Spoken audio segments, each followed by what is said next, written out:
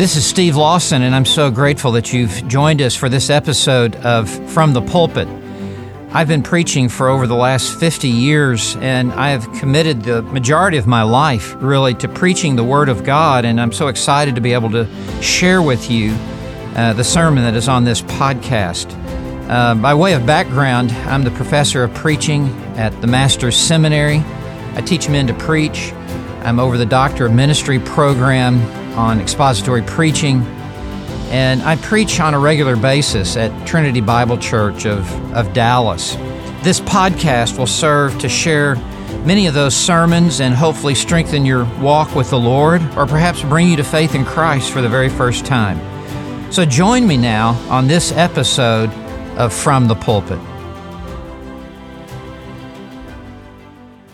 What a great day. What a great day this is to be in God's house, to be in a church like this that is just so simply focused upon Christ.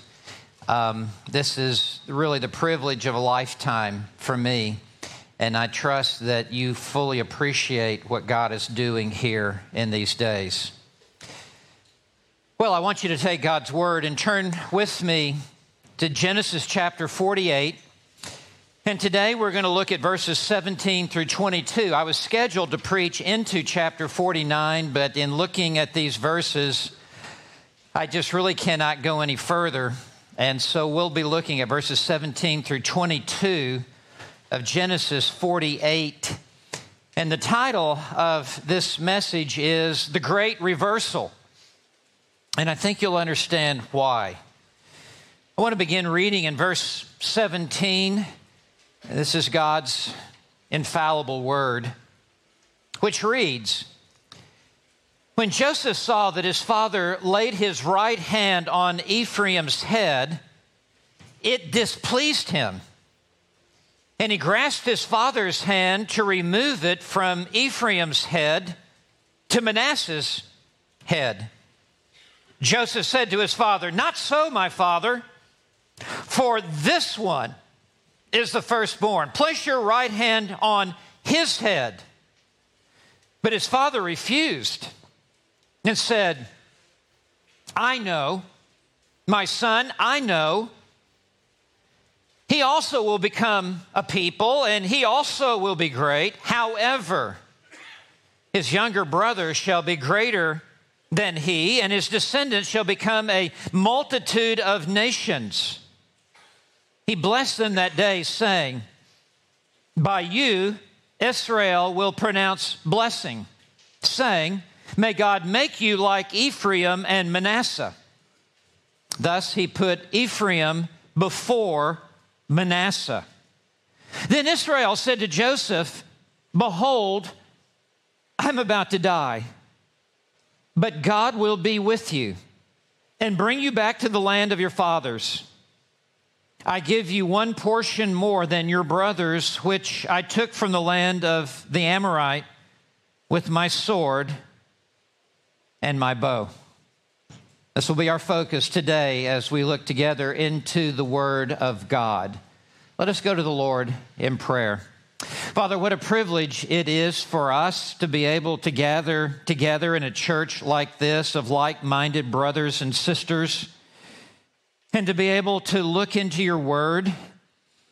And we pray that you would now grant us understanding and insight as only you can do. Cause light to shine onto the pages of this text. Use me as your instrument, as your tool. Fill me with your Spirit that I may be a precise and faithful teacher of your word. But more than that, may the Holy Spirit, who is the master teacher, may he attend each and every life here today and disclose to us the things that are found in this passage of Scripture. So, Father, we ask now that you take over, take charge, that you bring the truth home to every heart here today. We pray this in Jesus' name. Amen. In these verses, we see the expectations that Joseph had for his two sons, Ephraim and Manasseh. long-standing expectations that he had for his two sons completely reversed in a moment. Everything he had planned for these two boys was flipped. It was turned upside down. And in this moment, the younger son Ephraim was blessed by Jacob with the greater blessing. And at the same time, the older son, who should have received the greater blessing, he now receives the lesser blessing. Everything was crisscrossed.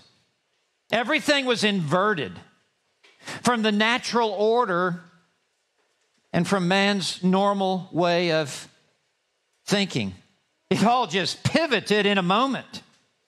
And we should not be surprised by this, because God's kingdom is an upside-down kingdom. And so much about the kingdom of God is counterintuitive to man's way of thinking. And Jesus himself, who is the king who presides over the kingdom of God, said, "Those who die to self live, and those who live for self die." Jesus said, "Those who save their life will lose it, and those who lose their life will find it." Everything was always upside down. Jesus said, "The one who humbles himself will be exalted, and the one who exalts himself will be humbled." Everything is backwards in the kingdom of God. The poor in spirit are those who are rich in grace. And those who are rich in themselves are poor in grace. Those who mourn are comforted. Those who are meek inherit the earth. Those who hunger and thirst are the ones who are satisfied and filled. Everything seems to be backwards in the kingdom of God.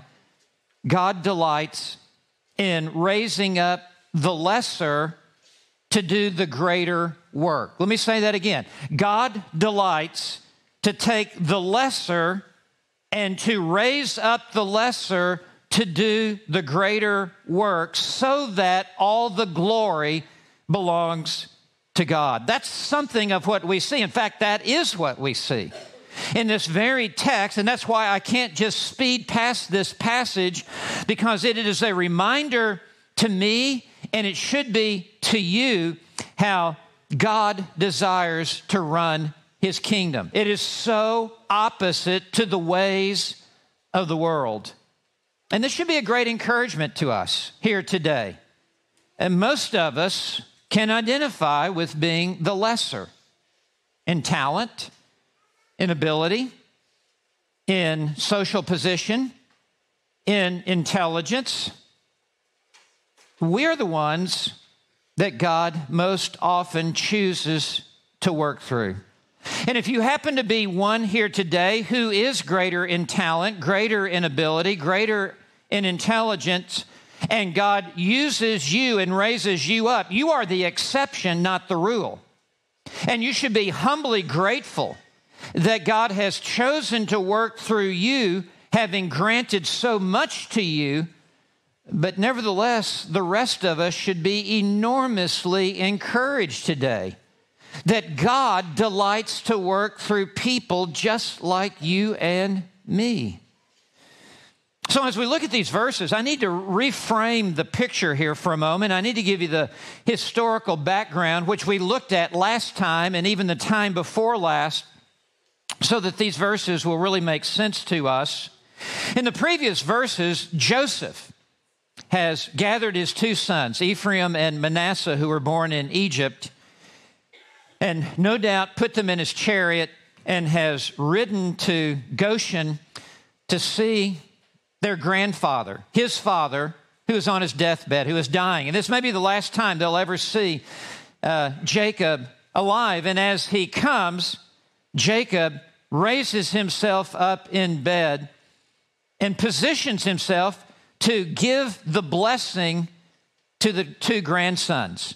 And so Joseph, proud father that he is, positions his boys just right where the older son, Manasseh, will receive the greater blessing, and the right hand of Jacob will be upon him. And then the younger son is positioned in front of Jacob so that the left hand, which is the lesser blessing, will come on Ephraim. And in that moment, Jacob, who is being led by God at this point, pulls a reverse and crisscrosses his hands in a moment and lays the right hand on the lesser son and bestows the greater blessing on the lesser son. And then the left hand upon the greater son or the older son. And that is what has taken place. And we looked at it up until verse 16 last time, so we now step back into this unfolding narrative. It is the same scene in which we were looking at last week, and we pick it back up now in verse 17, and we will see Joseph's reaction to this, and then we will see Jacob's affirmation of this. And there are spiritual lessons for us to learn in this. This really is but the tip of the iceberg for the whole kingdom of God, for the way that God operates in his kingdom. So the first thing that I want you to note is in verse 17, Joseph's displeasure. Joseph's displeasure, beginning in verse 17, when Joseph saw that his father had laid his right hand, that's the hand that we give the favored blessing on Ephraim's head, who was the younger son. When Joseph saw this, no doubt his eyeballs just about popped out of his head. What is this? The younger now receiving the greater blessing. And you see the response of Joseph. It displeased him. It shocked him. This was totally unexpected. And the beauty of the Hebrew language with which the Old Testament is written is seen in word studies. The New Testament is written in Greek, and the beauty is in the verb tenses. But when we see this word displeased, let me give you some synonyms. He was appalled. He was shocked.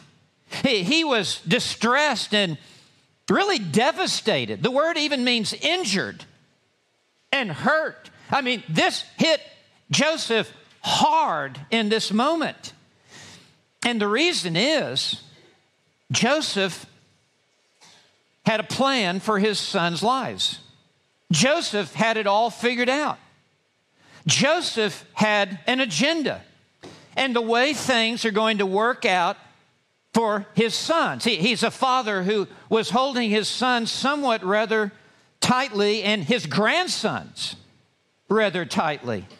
And so that's why Joseph is now so displeased, because this isn't the way he had it figured out for his two sons, Ephraim and Manasseh, to receive the blessing. In fact, Joseph has spent their whole life grooming them in some ways for this moment. The firstborn son, he will be the leader. The firstborn son, he will be the tip of the spear. This firstborn son, Joseph has poured his life into him to build up his character and to give him a sense of responsibility and to nurture his influence ability so that he can lead the others when the time comes. But now, what's going on? This wasn't my plan for my sons. And so in the middle of verse 17, he does something very dramatic. Please note, in the middle of verse 17, Joseph, grasped his father's hand to remove it from Ephraim's head to Manasseh's hand or head. This word grasp means to literally seize something very strongly and to lay hold of it firmly. So he doesn't just gently lay his hand on his father's hand as it rests upon the head of Ephraim. He takes a very strong hold of his father's hand to try to move it over to Manasseh's head. In verse 18, Joseph said to his father, "Not so." I mean, he just out and out protests this and corrects his father. "Not so. This isn't the way it's supposed to be. Not so, my father, for this one is the firstborn," pointing over to Manasseh. And now remember, Jacob is almost blind. He can barely see. And Joseph may assume, well, I guess you can't see well enough to lay your hand upon the correct son. Not so. It's this son over here that you're supposed to lay your hand on. But Jacob knew exactly what he's doing because God was leading him with a spirit of prophecy that is not directly stated in the text, but is reasonably assumed. He is able by God to see into the future and to see which way the blessing should go. So he says, "Not so." This may be the only time really anything negative would be portrayed of Joseph.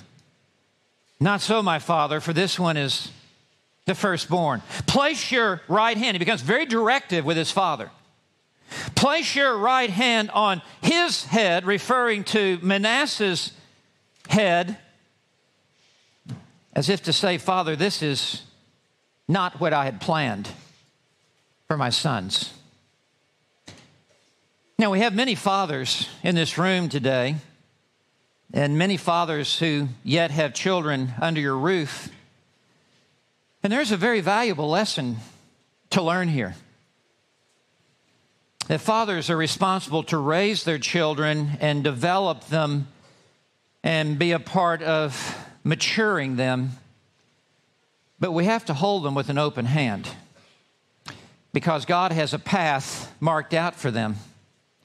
And God has a plan for them.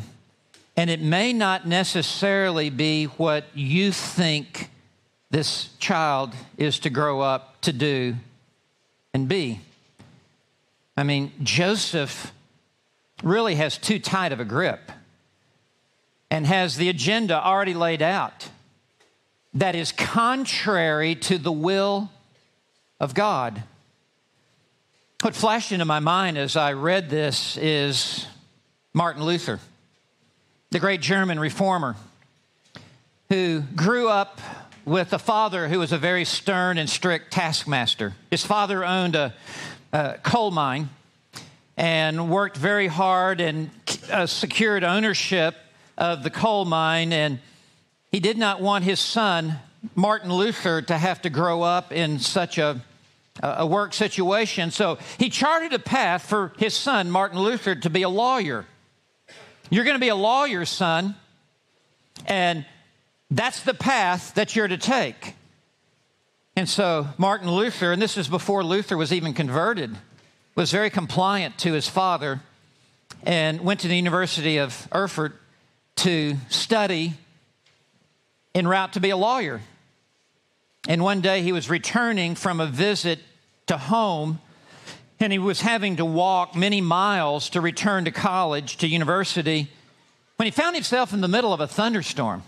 And lightning began to strike down there in Germany, and one lightning bolt came so close to him, it knocked him to the ground.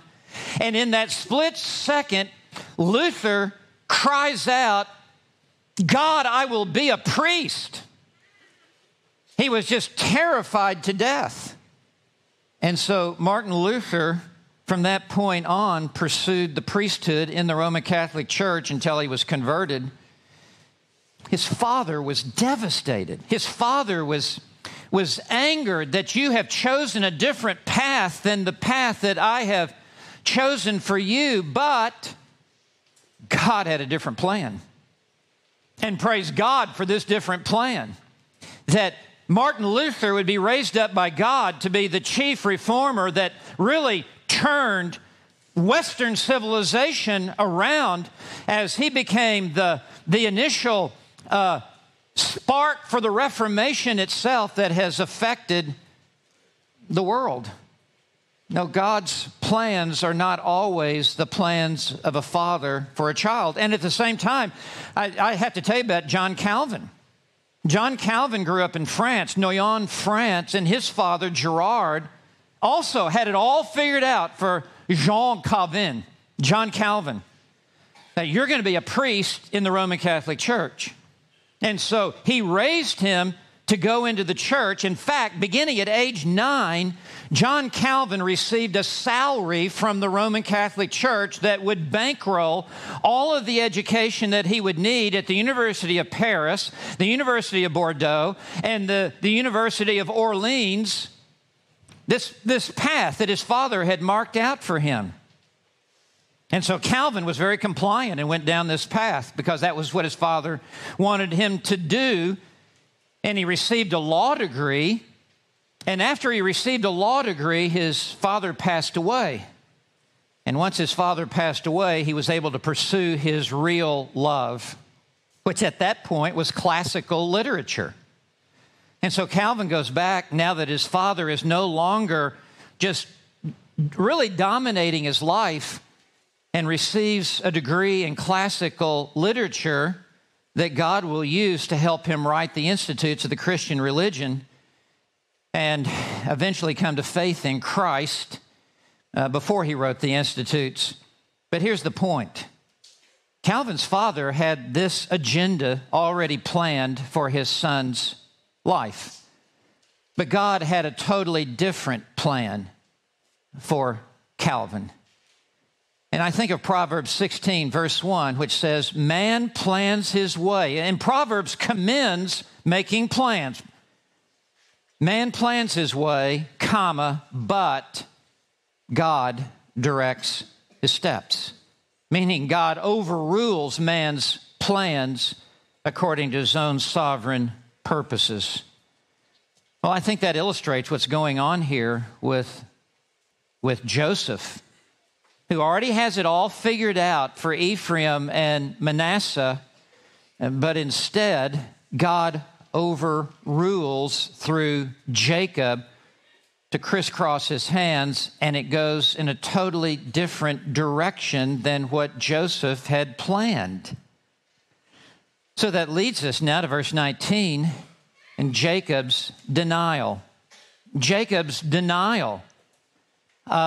Beginning in verse 19, but his father refused. His father pushed away the hand of Joseph. Joseph's hand was much stronger and much younger, and the old dying man has such a conviction about this, he's able to push away his own son's hand. And this is what he says, I know.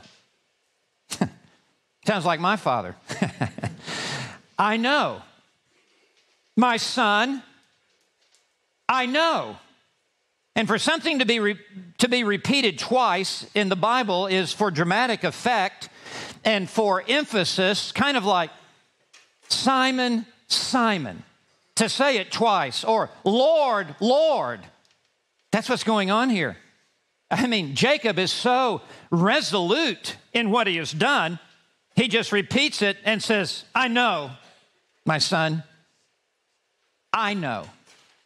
And what he is saying is, I know what I'm doing. And in reality, he's being led by God to do this. That leadership is not stated in the text, but it is clearly to be understood that it is God who is working through Jacob and really guiding him.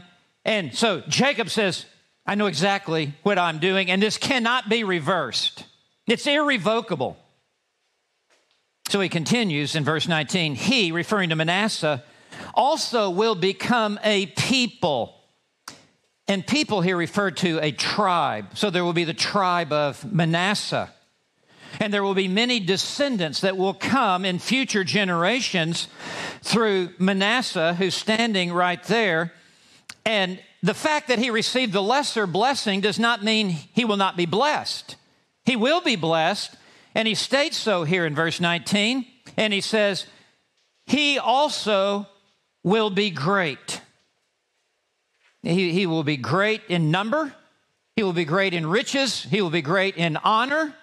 He will be very important and very powerful. However, you see this in verse 19? However, meaning on the other hand. And he now transitions to Ephraim, who's the younger son. However, his younger brother, that's Ephraim, shall be greater than he. The he refers to Manasseh. Manasseh will be great, but Ephraim will be greater. And his descendants, literally his seed, shall become a multitude, literally fullness of nations, really referring to families with multiplied descendants and generations. And so Ephraim will become the greater. And later in the history of the nation Israel, when there is a divided kingdom and there's 2 tribes to the south, Judah and Benjamin, and there are 10 tribes to the north, whenever Isaiah refers to the 10 tribes to the north, the northern kingdom, he simply refers to them as Ephraim. Like Ephraim is the powerful leader, is the strongest of the tribes, and all 10 are just referred to as Ephraim. And Hosea, when he refers to the northern kingdom, does the same as well, and it verifies the greater influence that Ephraim had through his descendants. Now we need to understand that Manasseh and Ephraim, they will not enter the promised land. It will be over 400 years later, after 400 years in Egyptian bondage and then 40 years of Moses leading them in the wilderness, until Joshua will lead them across Jordan and into the promised land. There will be this greater fulfillment of what is being spoken here. And that is why I'm saying that there really is a spirit, small s, of prophecy that is upon Jacob as he is allowed to speak prophetically about the future outcome that will arise from these 2 sons. Again, the younger will do the greater. The lesser will do the greater. And we've seen this all through the book of Genesis. This is a reoccurring note. And sometimes when we go through a long book like Genesis over an extended period of time, sometimes we lose sight of some of the threads that run through the book. But this is one of the dominant truths that is rewoven through the chapters of Genesis. Let me just rehearse this for you. Listen to this. We have already seen this, that God raised up Abel over Cain. God raised up Shem over Japheth. God raised up Abram over Nahor. God raised up Isaac over Ishmael. God raised up Jacob over Esau. And God raised up Joseph over Reuben. That's just the way God likes to operate. It's so counterintuitive to man's way of thinking, but God likes to do it this way because he receives greater glory. And this will continue on throughout the Old Testament. God raised up Moses over Aaron. God raised up David over the other brothers to bring down Goliath. God raised up Solomon over his elder brothers. God delights in taking the younger. He delights in taking the lesser in order to do the greater work. I'll give you another example. Gideon. God came to Gideon and said, hail thou warrior. And Gideon, almost looking around, I guess he's talking to me. Me? And he backpedals and begins to give an excuse, almost like you've come to the wrong person. Little me? Gideon says, my family is the least in Manasseh. So out of the whole tribe of Manasseh, we're the least.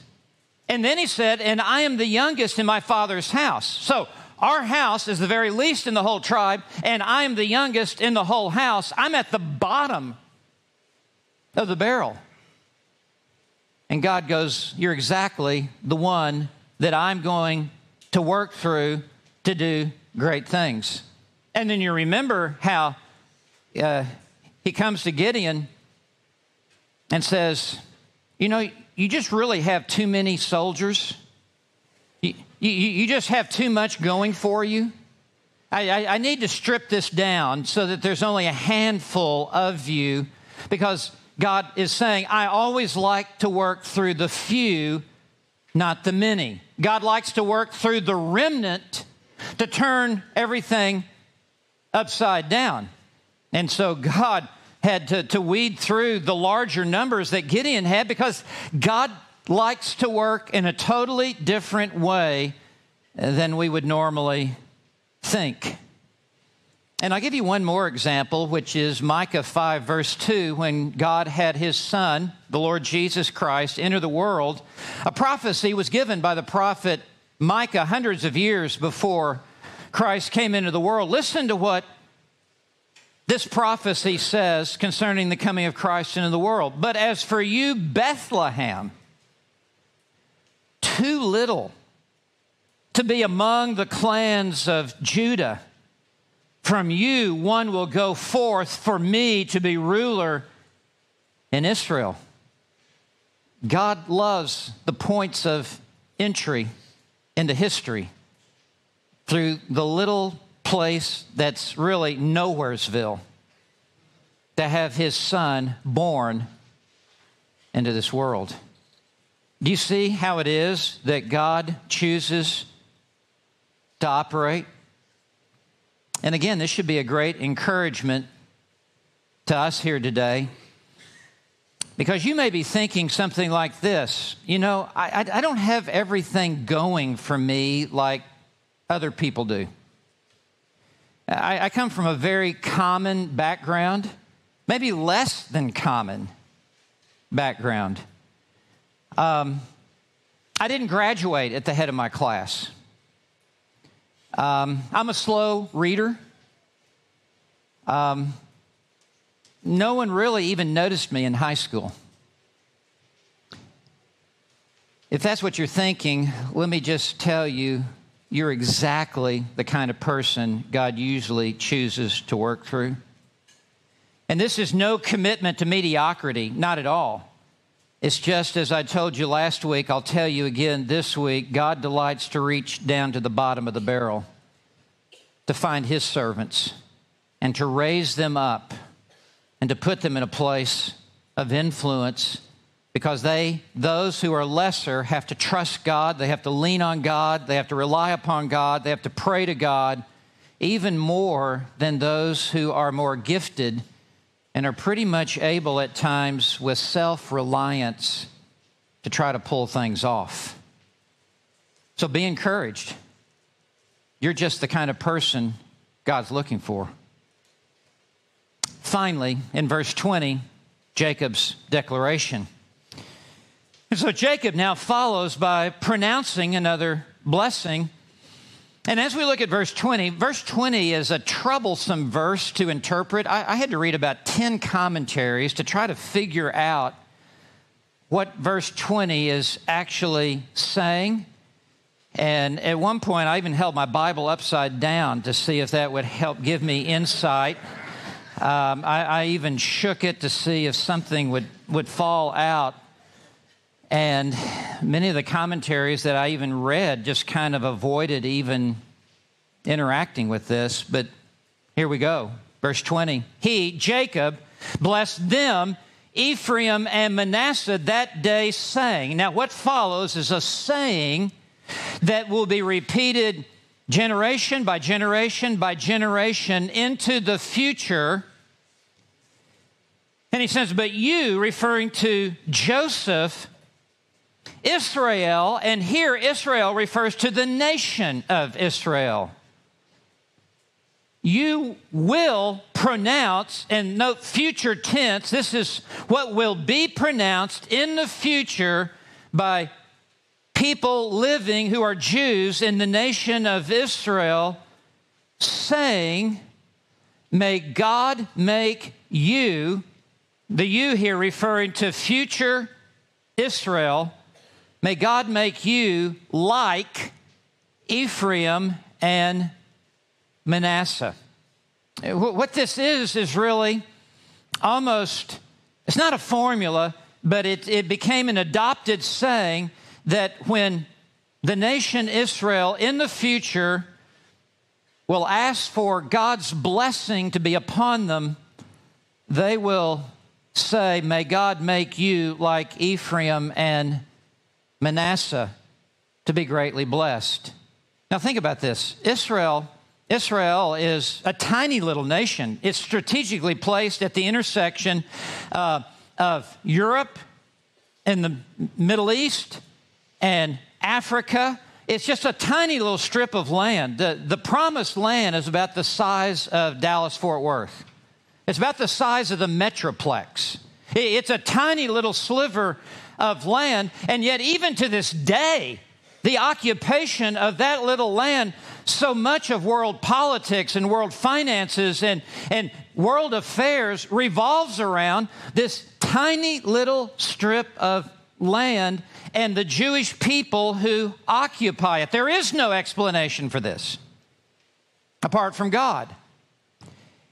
And so in the future, when they are this tiny little nation, and there are the mighty Egyptians, and there are the towering Babylonians, and there are the Assyrians, and the Medes, and the Persians, and there are the Canaanites, as they are surrounded by powerful nations with force, this little people will say, may God make you like Ephraim and Manasseh, where again, that the lesser nation in population and in size and in muscle power will actually receive the greater blessing.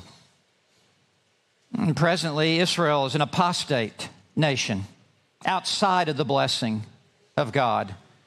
And I believe according to Romans 11, that in the end of the age, all Israel will be saved. And there will be a great gathering in of unbelieving Jews into the kingdom of God, putting faith in Jesus Christ.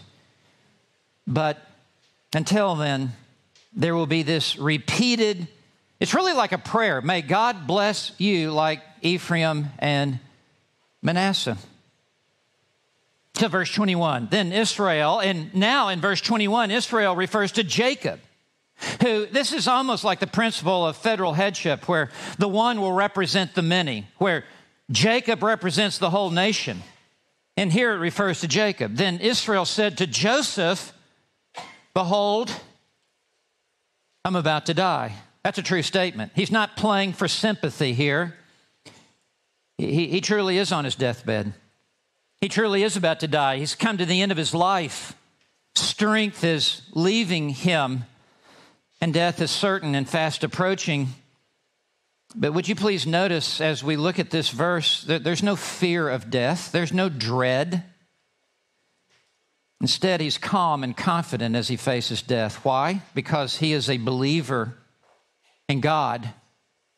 And he knows that when he dies, he will graduate to glory. And he'll go immediately into the presence of God. And I think what we are seeing here is what God does for his people when they come to this point, to the end of their life. God gives a greater grace. Some call it dying grace.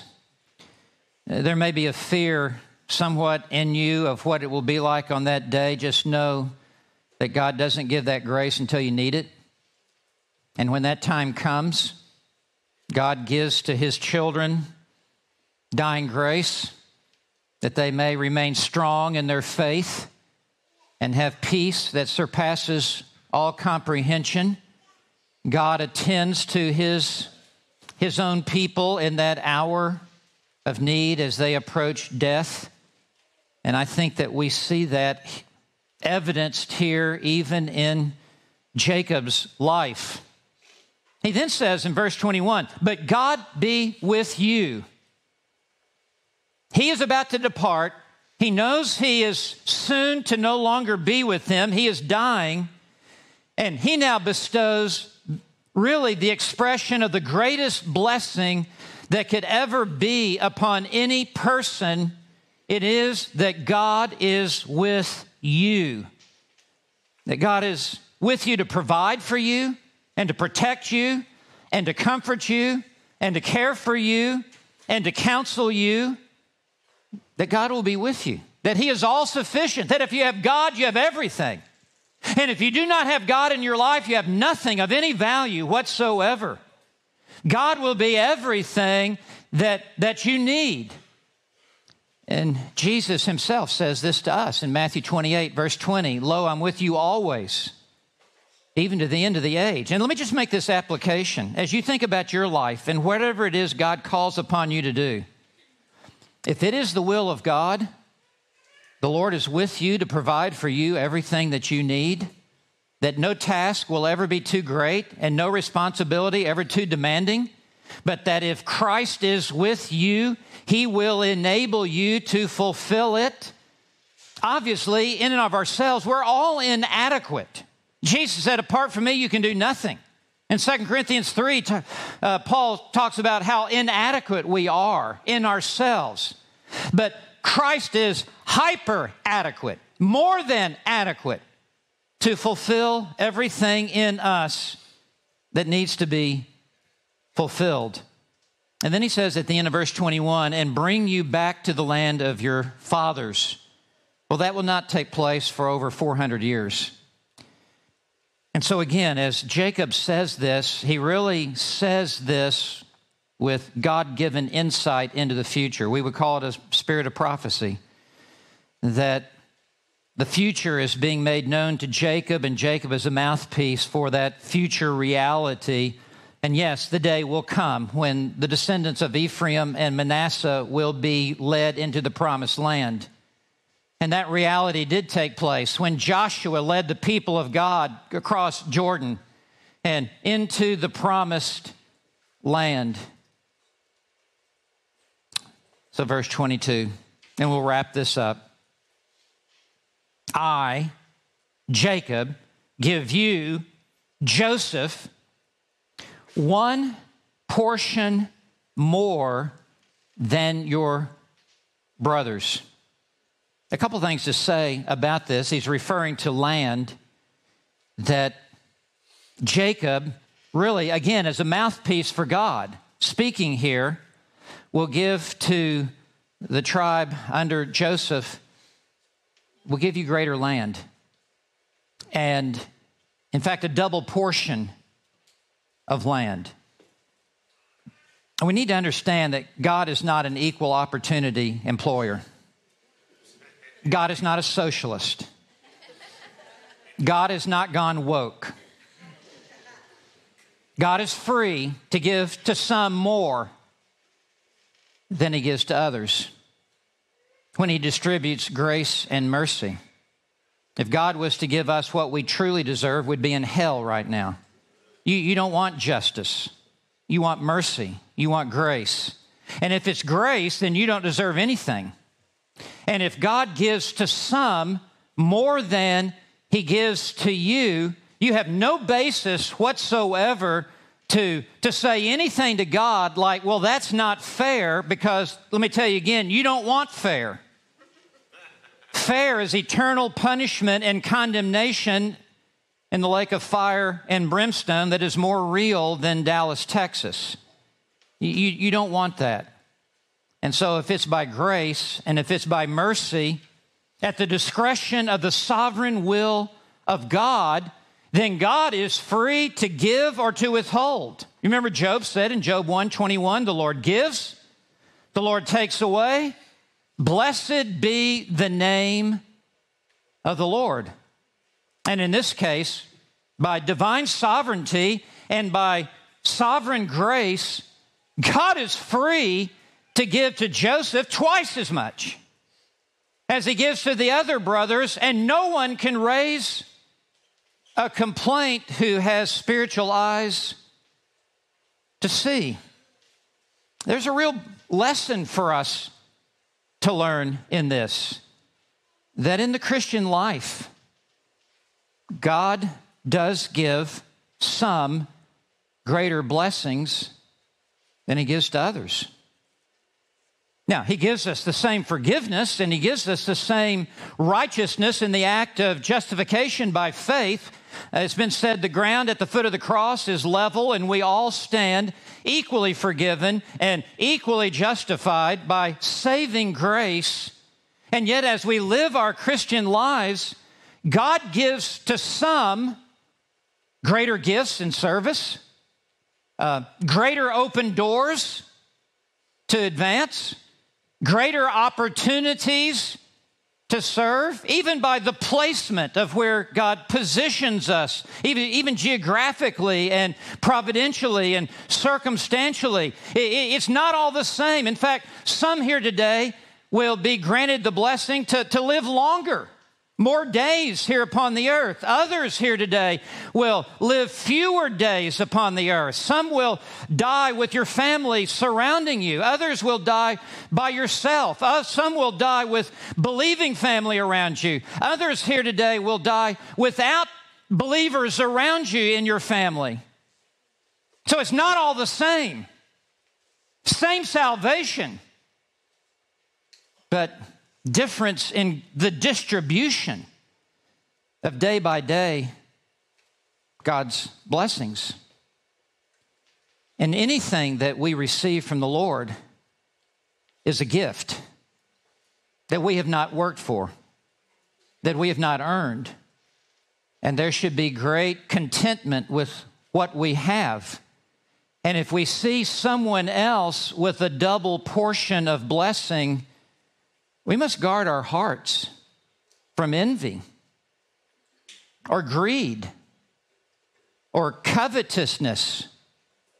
Or if someone is elevated above me to serve in a ministry in a certain capacity and I still have to wait, that's God's sovereign prerogative to bless some more than others in different ways.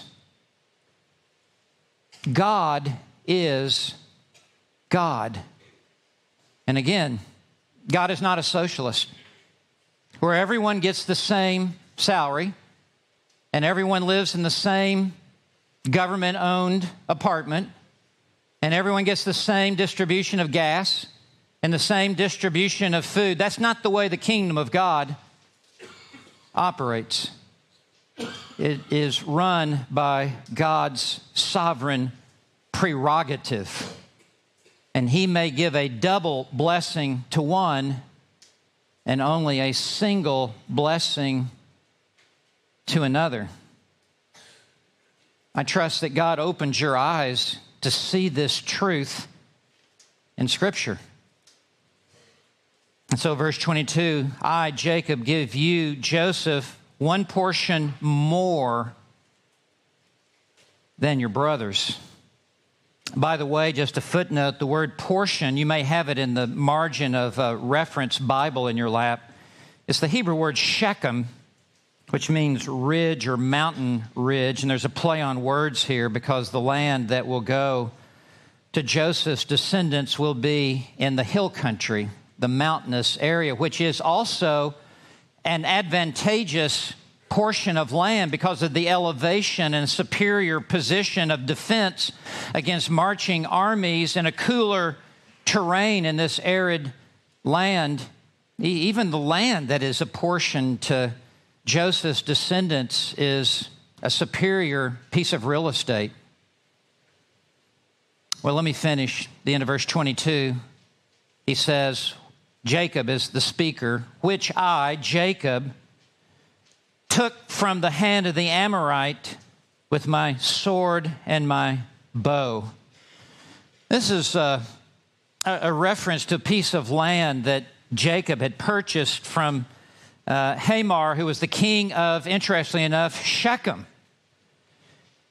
And they came and took the land away from Jacob, and Jacob's sons fought and took it back, their rightful possession. And so that is the reference here. So as we bring this to conclusion, I think we clearly see here that God delights, I'll say it again, in taking the lesser person and doing a greater work through him or her. And that fathers must hold their children with an open hand and allow God to direct the path that they will take. Now, as I close this, let me say something personal to you. There needs to be a great reversal in your life. You came into this world born in a state of sin. Before you ever committed acts of sin, sin was already charged to you because of Adam's sin. And because of the sin nature that you inherited at the moment of conception, you came out of your mother's womb speaking lies. And so you entered this world under the condemnation of God. You entered this world under the wrath of God because you're a sinner and because you sin. And the wages of sin is death, which ultimately speaks of the second death, which is eternal punishment. And sometimes people say, yeah, hell is separation from God.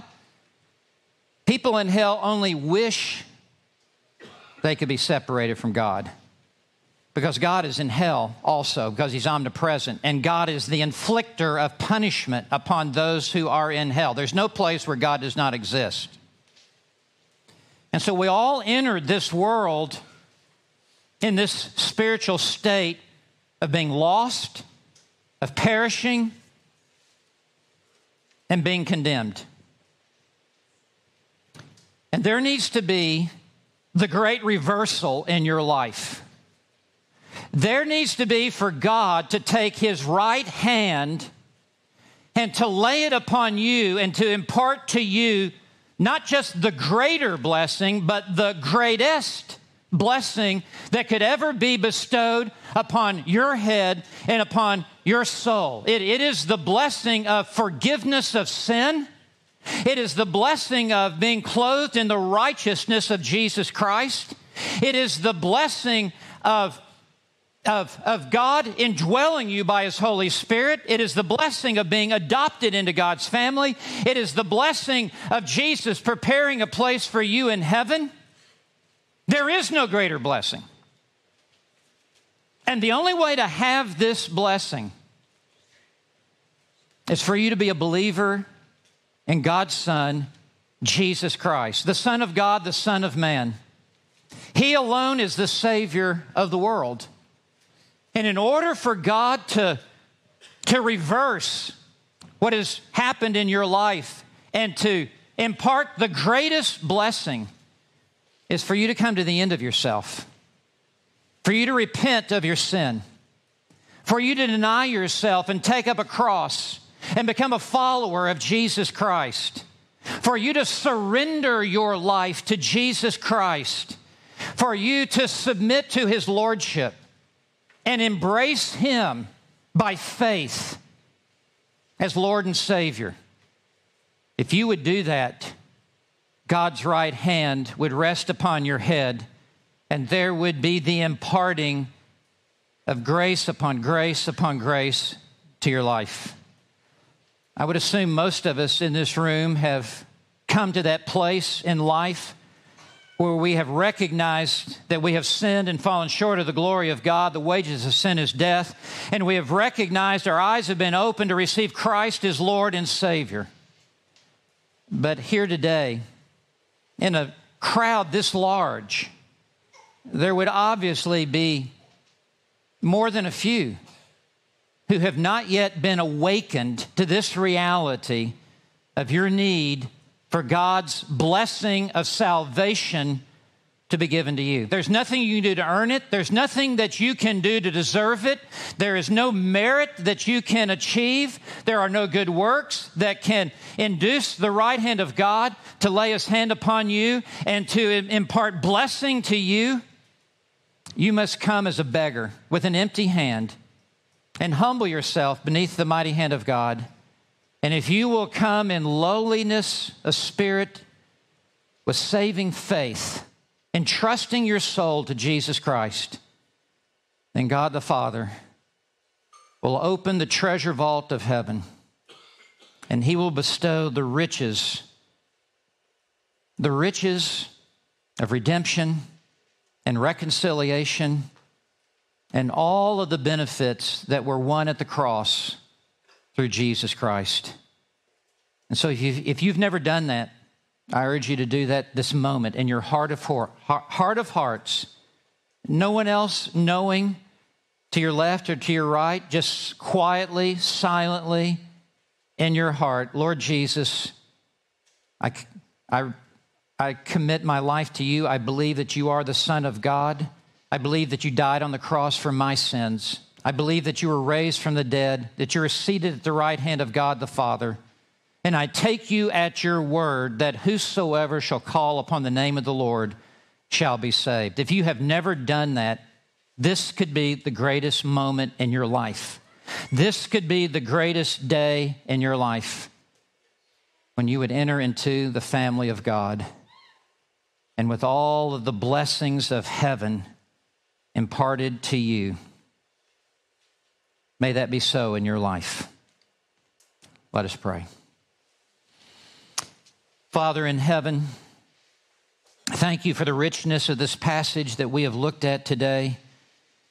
We stand amazed that you carry out your work in such a different way than how we see the world operate. The world is drawn to the rich, to the famous, to the mighty, to the strong, to carry out its agenda.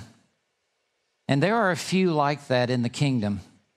But for the most part, you reverse the natural order and you lay your hand upon those who are lowly in spirit and for the most part are unknown by this world that crucified your Son, Jesus Christ.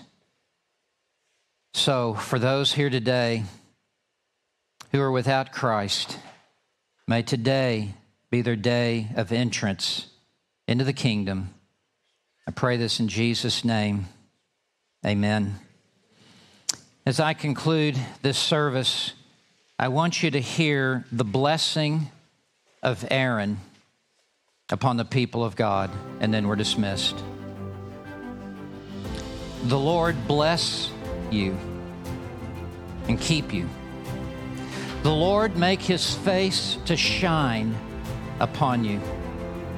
The Lord be gracious to you.